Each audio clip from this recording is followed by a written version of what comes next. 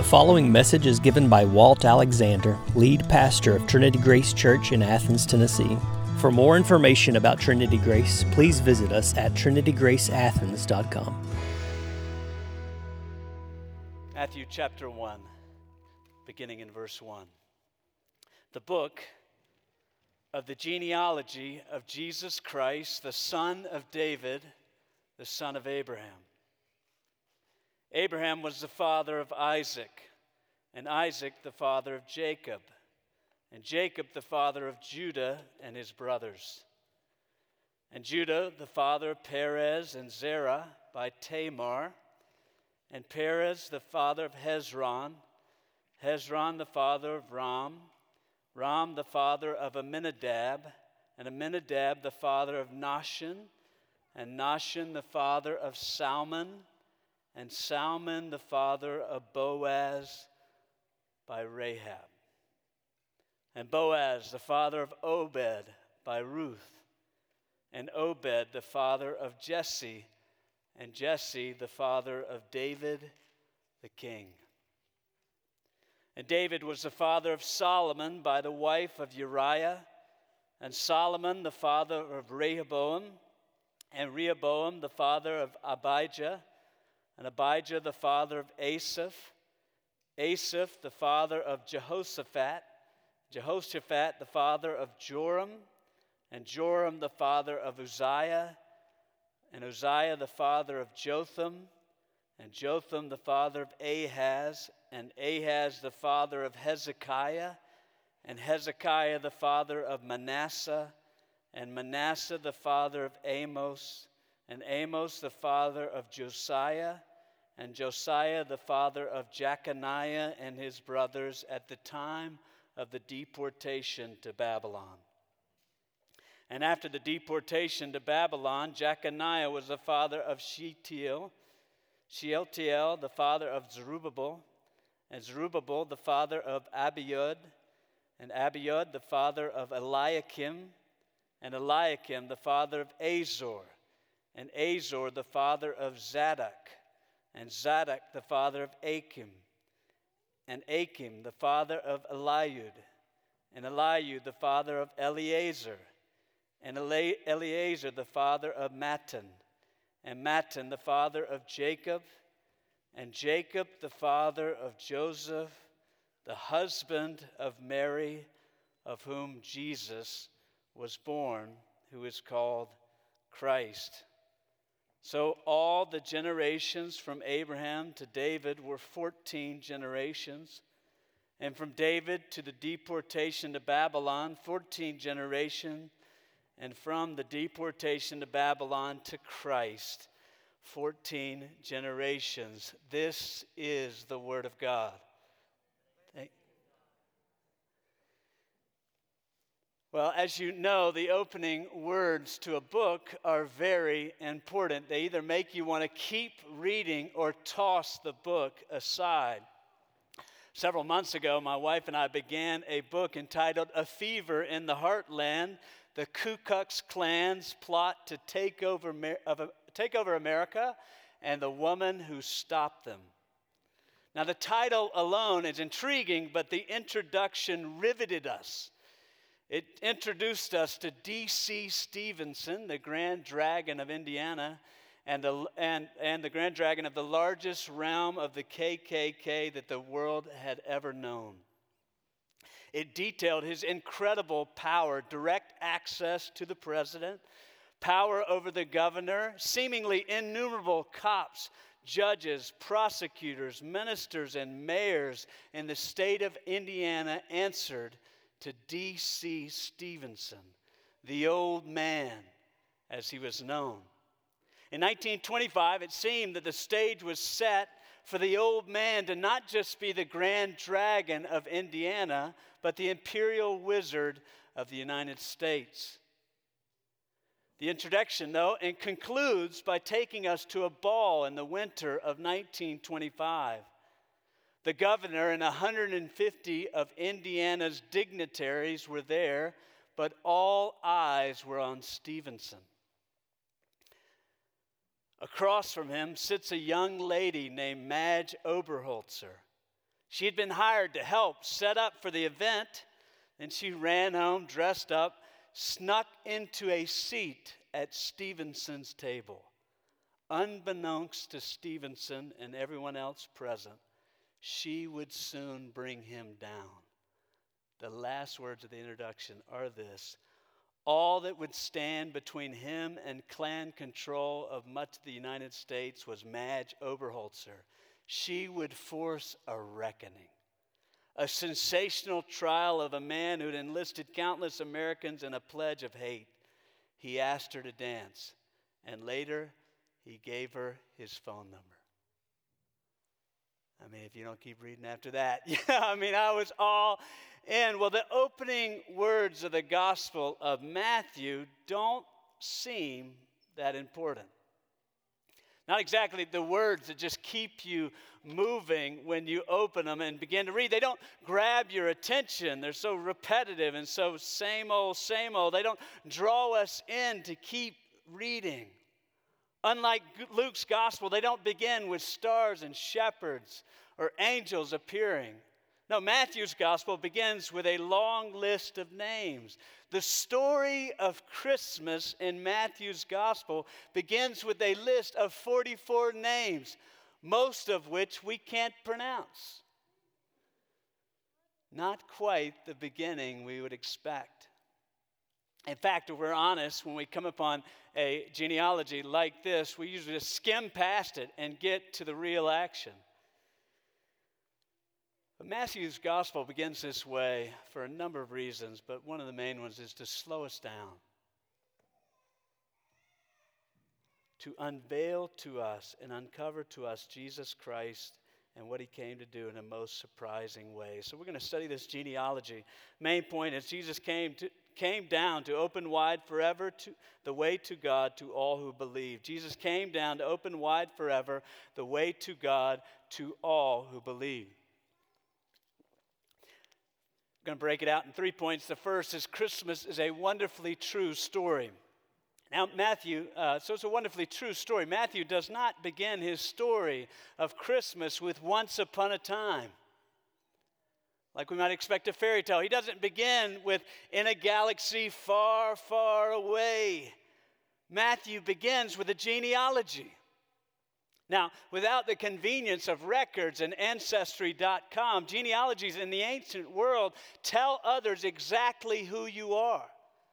They are carefully kept so that someone can list out their genealogy for employment or legal or other reason. They are like birth papers.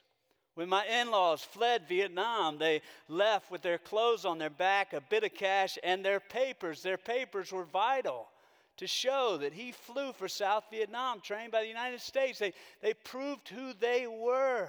Well, genealogies are like that. Genealogies are all about facts.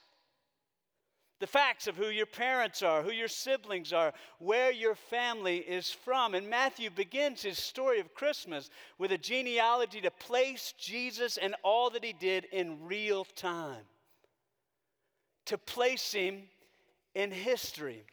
Matthew begins this way to alert us that Jesus is not a myth. Jesus is not a fairy tale. Jesus is a historical person with a bloodline. Matthew is saying that before Christmas is anything else, it is objective historical fact. It's a story of a real person born into a real family with a really big family tree who became known to many in the real world around him. It is cold, hard facts that lie at the foundation of Christmas. If not historically true, Christianity, unlike other religions, crumbles to pieces. But Matthew begins this way also to say that the true story of Christmas has been a long time coming. Verse 1, if you look back there, he literally says, it says the book of the genealogy, but literally it's the book of the Genesis of Jesus Christ. Now, for some of us, when we hear the word Genesis, we think of a band in the 80s and 90s. But for the original readers of this gospel, they thought immediately of the beginning. That's what Genesis means. This is the book of the beginning of Jesus Christ. So this is the book. This is the beginning of Jesus Christ, but it doesn't begin at his birth. Matthew begins 2,000 years ago in Mesopotamia, 4,000 now, at the call of Abraham. Matthew continues through Egypt, where the people lived for 400 years, and on through the wilderness and into the promised land. Matthew takes us up to King David, and then quickly down through the crumbling kingdom after him. Matthew takes us into Babylon, into exile, and back where the people waited. Thousands of years are contained in these verses. 42 generations, all captured in these names. What it's saying is the story of Christmas doesn't begin in a manger. The story of Christmas begins thousands of years ago, and every page of Scripture whispers his name. The story of Christmas is about Jesus Christ, not merely the son of Mary, but the son of David, the son of Abraham. I love the way the Jesus Storybook Bible captures this in the beginning of it. It says the Bible isn't a book of rules or a book of heroes. The Bible is most of all a story. It's an adventure story about a young hero who comes from a far country to win back his lost treasure. It's a love story about a brave prince who leaves his palace, his throne, everything to rescue the one he loves. It's like the most wonderful of fairy tales that has come true in real life. You see, the best thing about this story is it's true. There are lots of stories in the Bible, but all of them are telling one big story. The story of how God loves his children and comes to rescue them. It takes the whole Bible to tell this story. And in the center of this story, there is a baby. Every story in the Bible whispers his name. He's like the missing piece of a puzzle. This piece that makes all the other pieces fit together, and suddenly you see the beautiful picture. And this is no ordinary baby. This is the child upon whom everything would depend. Christmas is a story. Thousands and thousands of years all along, that's what God has been doing. He's been writing a story, preparing for the arrival of Jesus Christ in the fullness of time. What that means is that from the very beginning and all along, God knew what he was doing. Pause at any point in that genealogy, and you find the people of God facing various trials and temptations. Facing sin and failure.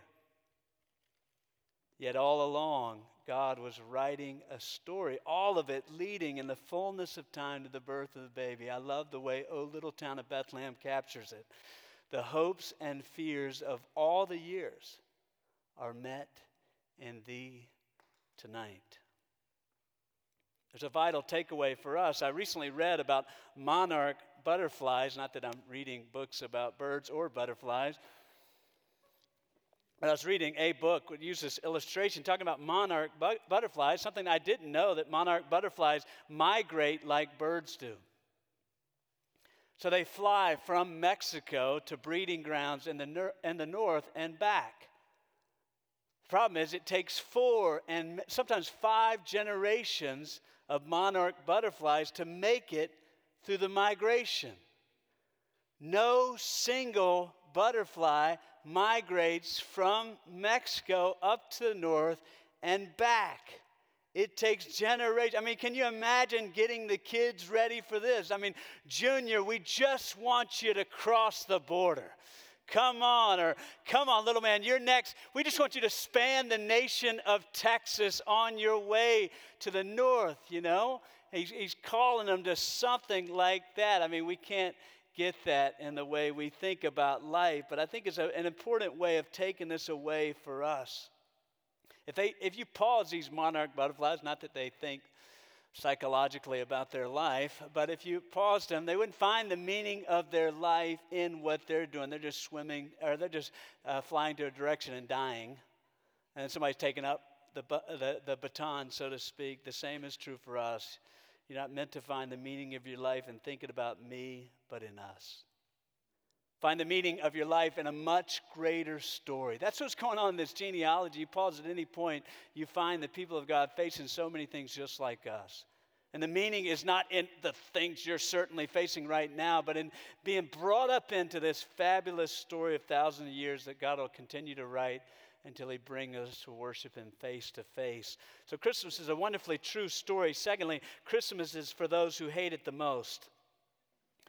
Christmas is for those who hate it the most. This genealogy is not a normal genealogy, and you probably picked that up as we were going. I mean, a normal genealogy just says so-and-so was the father of so-and-so was the father of so-and-so. But this genealogy is what they would say is an annotated genealogy. It interrupts the rhythm of so-and-so fathering so-and-so with little details. We see that in verse 2 when it says Judah had some brothers. We know the 12 tribes of Israel. So we know he had some brothers. Perez had a twin brother. David was the king in verse 6. Jeconiah was the king when they went into Babylon. And so it's telling us a bit of history as it goes. And it also skips a number of generations. If you line this up with Luke's genealogy or with some of the Chronicles, you would notice it skips. And it tells us what it's doing at the end of the genealogy in verses 16, 17, that it just includes 14 generations from Abraham to David, 14 from David to the exile, 14 more from the exile back into the land to Jesus Christ. Matthew is not merely filling in the family tree of Jesus Christ. Matthew is telling us something. Perhaps the most important thing Matthew is telling us revolves around the inclusion of 5 women. Luke's genealogy mentions 67 men in the genealogy of Jesus Christ, but Matthew includes 40 men and 5 women. The issue, though, is not just that this genealogy includes women, but it's the women that it includes. Now, if you're going to include a few women from the Old Testament, I mean, wouldn't you include Sarah, the first lady, so to speak? Rebecca or Rachel, but this list includes Tamar, Rahab, Ruth, the wife of Uriah, and finally, Mary. Now, to help us understand what's going on here, we got to understand the way genealogies work. Genealogies were not just like citizenship papers, they were a bit like resumes. They included your family and lineage so that folks would know who you are, so that folks would know who they are. But folks only wrote down those parts that would impress others. We got to do the same thing in our resume. I mean, we don't include in our resume the job we quit and left everyone hanging. We don't include those few months at community college where we didn't try. Yeah, alum. No, we don't throw that in there. We leave that out to impress. It's so great having Gil back here this morning from Pastor's College. Well, several months ago, while we were reviewing Gil's resume for Pastor's College, I need to regretfully inform you that he left a few things out. Back in the 1830s, a revival spread through Reformed churches in East Tennessee. This is factual. All of these Reformed churches were excited about the revival, but there were certain teachers that began teaching churches to reject Reformed theology and embrace some liberal teaching in response to the revival. There was one man in East Tennessee that was a particular problem. The churches failed to discipline this one man, and his teaching spread. And I quote, in a history of Reformed theology in Tennessee, only in Tennessee, where the teaching gained a foothold, was there a majority of believers adhering to this teaching. This majority may be accounted for by the influence of Hezekiah Balch, Gil's great great-granddad. I mean, what are we to do? The church has failed to discipline him. What are we going to do in response? When Gil was trying to impress the pastor's college, he wisely left Hezekiah off. And if Matthew was trying to impress us, he would have left these 5 women off as well. But he includes them to show the shocking grace of God that comes to us in Christmas. The first woman's name is Tamar, who we'll encounter later in Genesis. Genesis 38 tells us that Tamar is married to the oldest of 3 brothers. When her husband dies, one of her brothers is supposed to take her in marriage and to continue the brother's line. That's the way the Old Testament was. None of these brothers step up. They disobey and they refuse. His father-in-law, Judah, promises to find a husband for her in time, but he never comes through. So Tamar, Genesis 38 tells us, dressed up like a prostitute and seduces her father-in-law so that she could have a baby. She should have been stoned, but instead she gives birth to a son who would become the father of Jesus Christ. The line leading to Jesus continues because Judah went into a prostitute and ended up getting his daughter-in-law pregnant. Merry Christmas. The second woman is Rahab. Rahab is a prostitute who appears near the beginning of Joshua. When the people are going into the promised land, they're commanded to drive out the Canaanites who lived in the land. Rahab is a Canaanite, that means not a member of the people of Israel, who lives in Jericho. When the spies enter the land, though, they come to her house. She welcomes them and hides them. She risks her life, and when the walls of Jericho come tumbling down, she walks out alive. I love the way Joshua 6 captured it. The young men who had been spies went in and brought Rahab and her father and mother and brothers and all who belonged to her. And they brought all her relatives and put them outside the camp of Israel. And they burned the city with fire and everything in it. But Rahab the prostitute and her father's household and all who belonged to her, Joshua saved alive.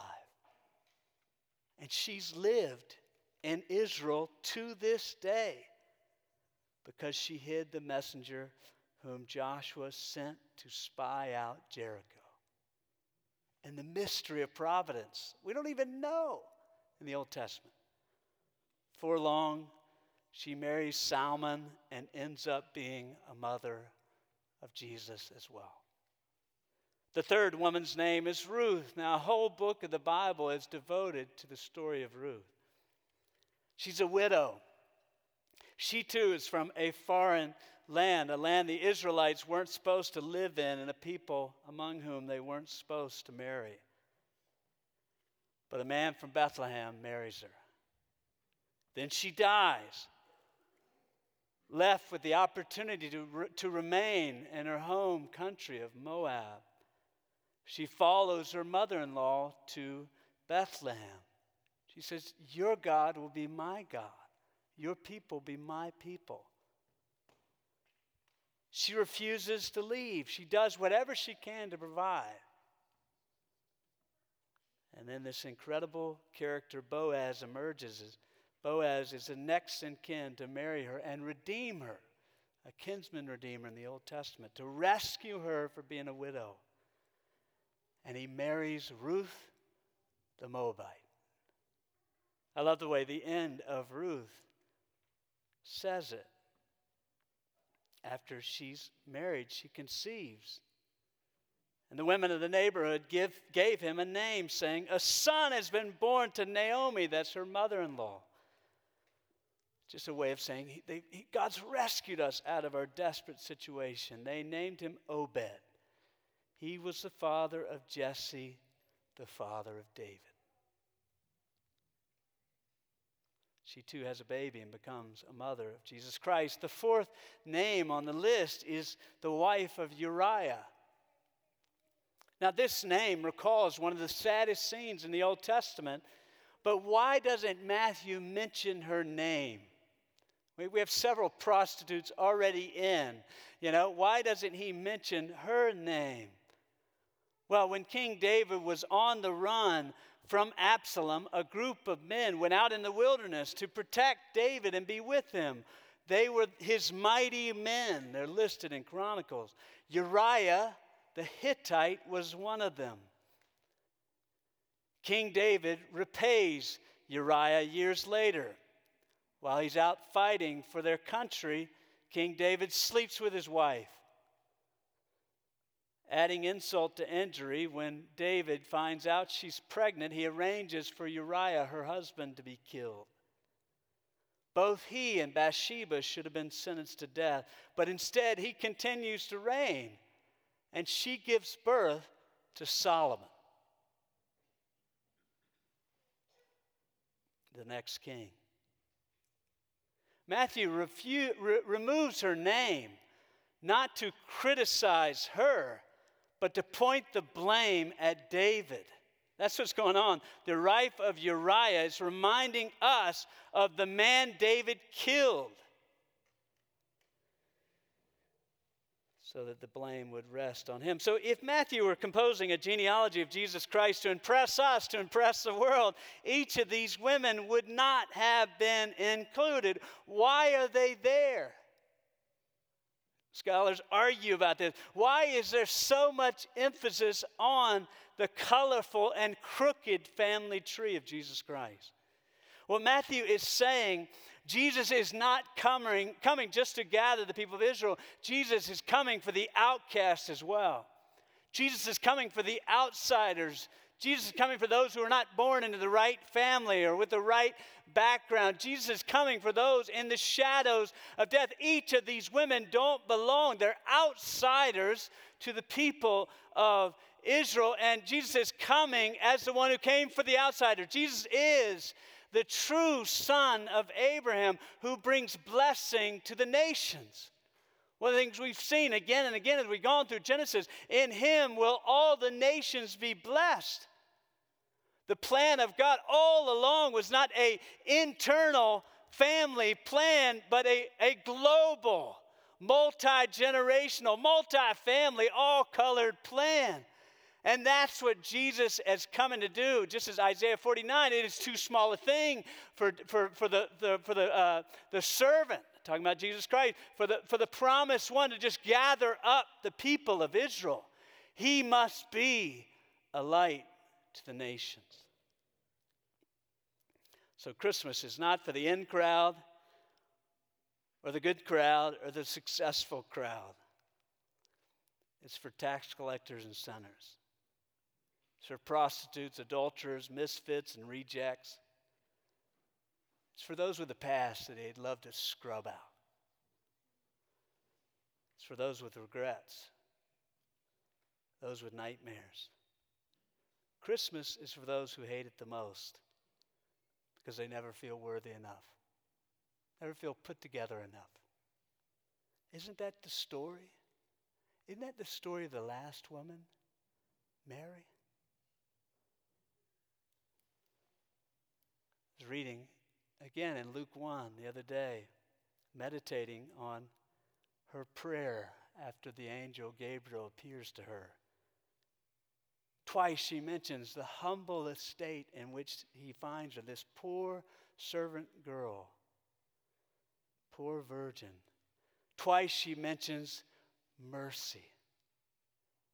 When we think about grace, grace is for the undeserving. Well, mercy is for the miserable. That's what she's saying. She says, he who is mighty has done great things for me. Wonderfully, Christmas is for you. I don't know if you're happy or sad. I don't know if this year has been a year of bliss or a year of misery. I don't know if you love this time of year or dread it. Sometimes we think young kids can just fly through Christmas and it's all joy. I remember as a young boy, same age as my son is now, 13 years old, and my cousin had died that summer, and going through Christmas felt the most empty and pathetic thing in the world because it seemed all fun, but not real.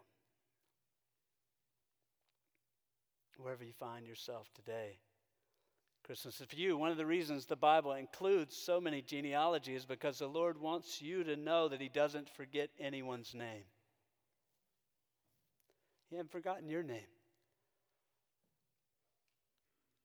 He knows what this year was like. He made you. He knows you, and He came for you with all your misery so that you might know His grace. Thirdly, Christmas is the beginning of the end of all sin and pain.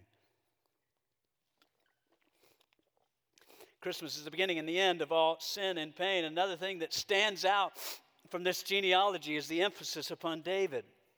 Look in verse 1 again, the book of the genealogy of Jesus Christ, the son of David, the son of Abraham. Verse 6, it says, Jesse, the father of David, the king. Verse 17, talking about all the generation from Abraham to David, and from David to the deportation to Babylon, and the deportation to Babylon to Christ.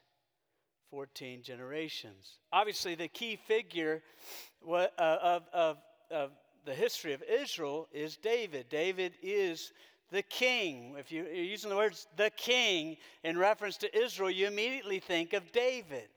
He was the man after God's own heart. But there's something else going on here. It was customary for, as we've seen already, it's customary for Jewish writers to compose genealogies to say something important, to arrange them so that they're memorable and easy to memorize. And David's name, if you notice, is the 14th name on the list. Matthew also structures the genealogy to come up with 3 sets of 14. Even more, if you are assigning values to the consonants in David's name, D, V, D, and you added those values up, it would reach 14. 4 plus 6 for the V, 4 for the D's, to 14. While this genealogy certainly tells us that the story of Jesus is true, the story of Christmas is true and has room for all the outcasts, this genealogy tells us that this Jesus is the Son of David. Now, in some ways it's hard for us to relate because we've heard these types of words. We've heard Him been called the Son of David all our lives, but this wasn't immediately clear to the original audience.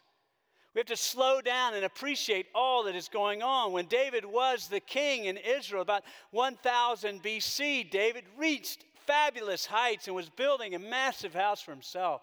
And he said, I want to build a house for the Lord. I want to build a fixed place. The Lord had been living in tents until that point. He'd been a pillar of cloud by day and a pillar of fire by night. And then he was in the tabernacle, tent camping through the wilderness. He was in the middle of them. And so David said, I want him to have a fixed location. I want a physical address for the Lord. The Lord says, you're not going to build me a house. I'm going to build you a house.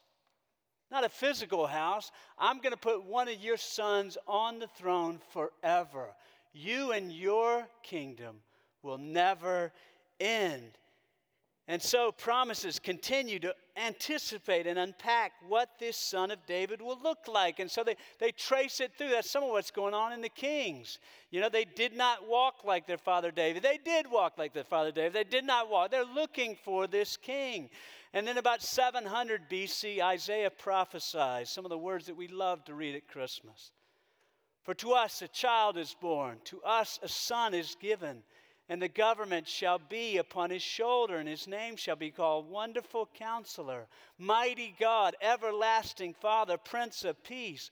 Of the increase of his kingdom and of peace there will be no end on the throne of David and over his kingdom to establish it and hold it with justice and with righteousness from this time forth and forevermore. So what's going on is in 1000 BC, they were promised that one son of David would reign on the throne. They thought a physical descendant of him. And then this promise comes in 700 BC to say this physical, there is going to be a descendant that sits on the throne, but he's going to be more than a mere human, physical son of David, more than just born of David's line. He's going to be mighty God.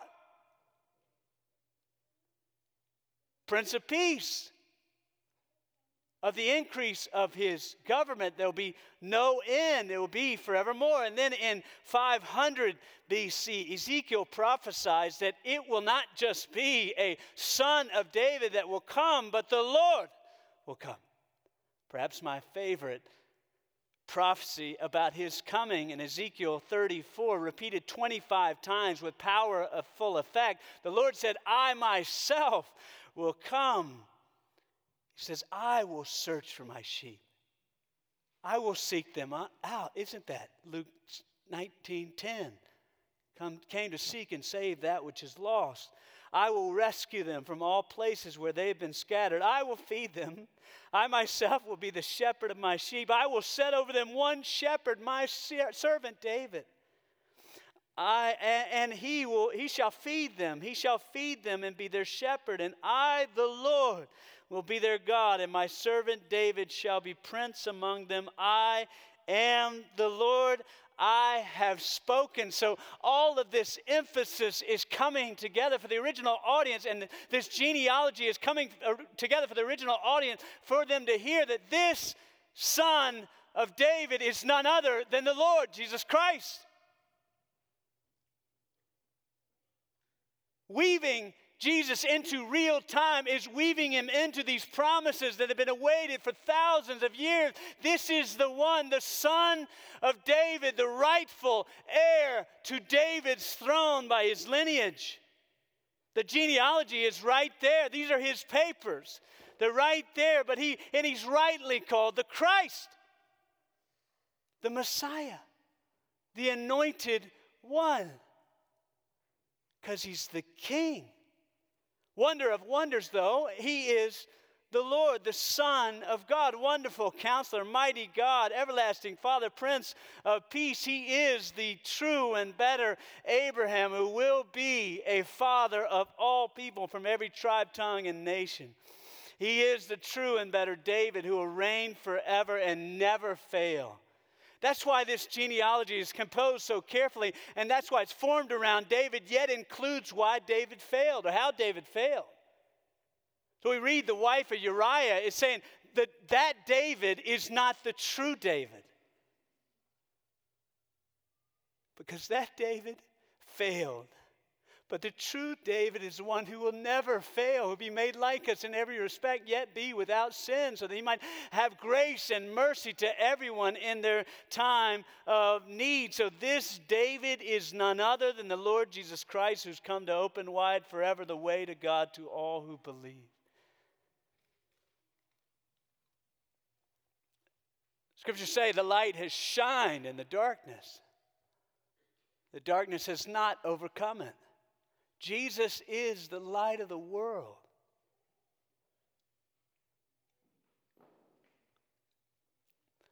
It says if we walk in the light as he is in the light, we have fellowship with God, and the blood of Jesus Christ cleanses us from all sin. This is what Christmas is all about. It's not meant to be a story. Just kind of re-say the same thing you've done every year.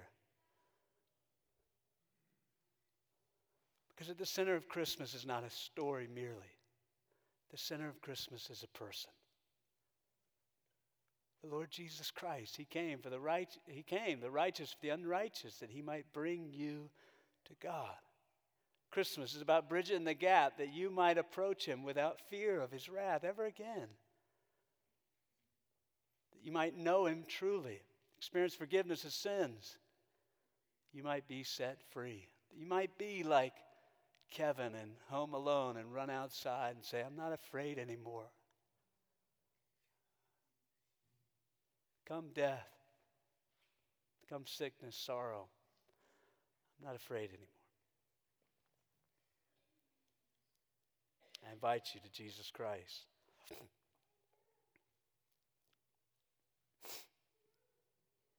Now, the baby in Bethlehem is not the end of sin and pain as we know it. But it does announce that that day is coming soon. Bethlehem is an expiration date of all sin and pain. I long for the day when I don't have to confess harshness anymore. I don't have to hear about another hospital stay or another rape, another cheat who got ahead by ditching his wife, another job loss, another lonely Christmas ravaged by death. Christmas doesn't end all that for me and you, but it promises it will happen soon. And what do we do? I mean, is it worth celebrating if it doesn't end at all immediately? C.S. Lewis, I think he helps us in his children's book, The Lion, the Witch, and the Wardrobe. If you haven't read this book, this would be a great thing to do this Christmas. Fabulous book. Lucy and her siblings have climbed through the wardrobe. Now, we don't use that word, but kind of a big closet-like thing. They climbed through the wardrobe of their uncle's home into a land called Narnia. They find out that the witch queen has cursed Narnia so that it is always winter and never Christmas. Now, it's still not winter here, but it is Christmas. The story continues, and the witch's power begins to wane. The kids are making their way through Narnia, but the witch's power begins to wane. The snow begins to stop. The sun comes out. The ground begins to thaw. Christmas is coming back. They hear a sleigh. They think it's the witch queen. And no, it's actually Father Christmas himself. Gives out gifts and presents. Most importantly, they hear Aslan. The Christ figure is on the move. No doubt about to have a showdown with the witch queen. The witch still has their brother Edmund, has 4 siblings that go through the wardrobe. They have Edmund. She has Edmund under her spell, and she's on the move to the stone table. And as she does, she stumbles upon a fabulous scene. She's in her sleigh with Edmund starving for breakfast. It says she stopped a little way off at the foot of a tree sat a merry party, a squirrel and his wife with their children and 2 satyrs, and a dwarf and an old dog fox. Now animals can talk in Narnia and interact, all on stools around a table, having a little feast. Edmund couldn't quite see what they were eating, but it smelled lovely, and there seemed to be decorations of holly. And he wasn't at all sure that he didn't see something like plum pudding. Now, we don't eat plum pudding, so it might be pecan pie down here in the South, but what he's saying is he's smelling Christmas dinner. He's seeing this wonderful celebration, and the witch queen says, "What is the meaning of this?" "Speak, vermin," she said again. "What is the meaning of all this gluttony, this waste, this self-indulgence?"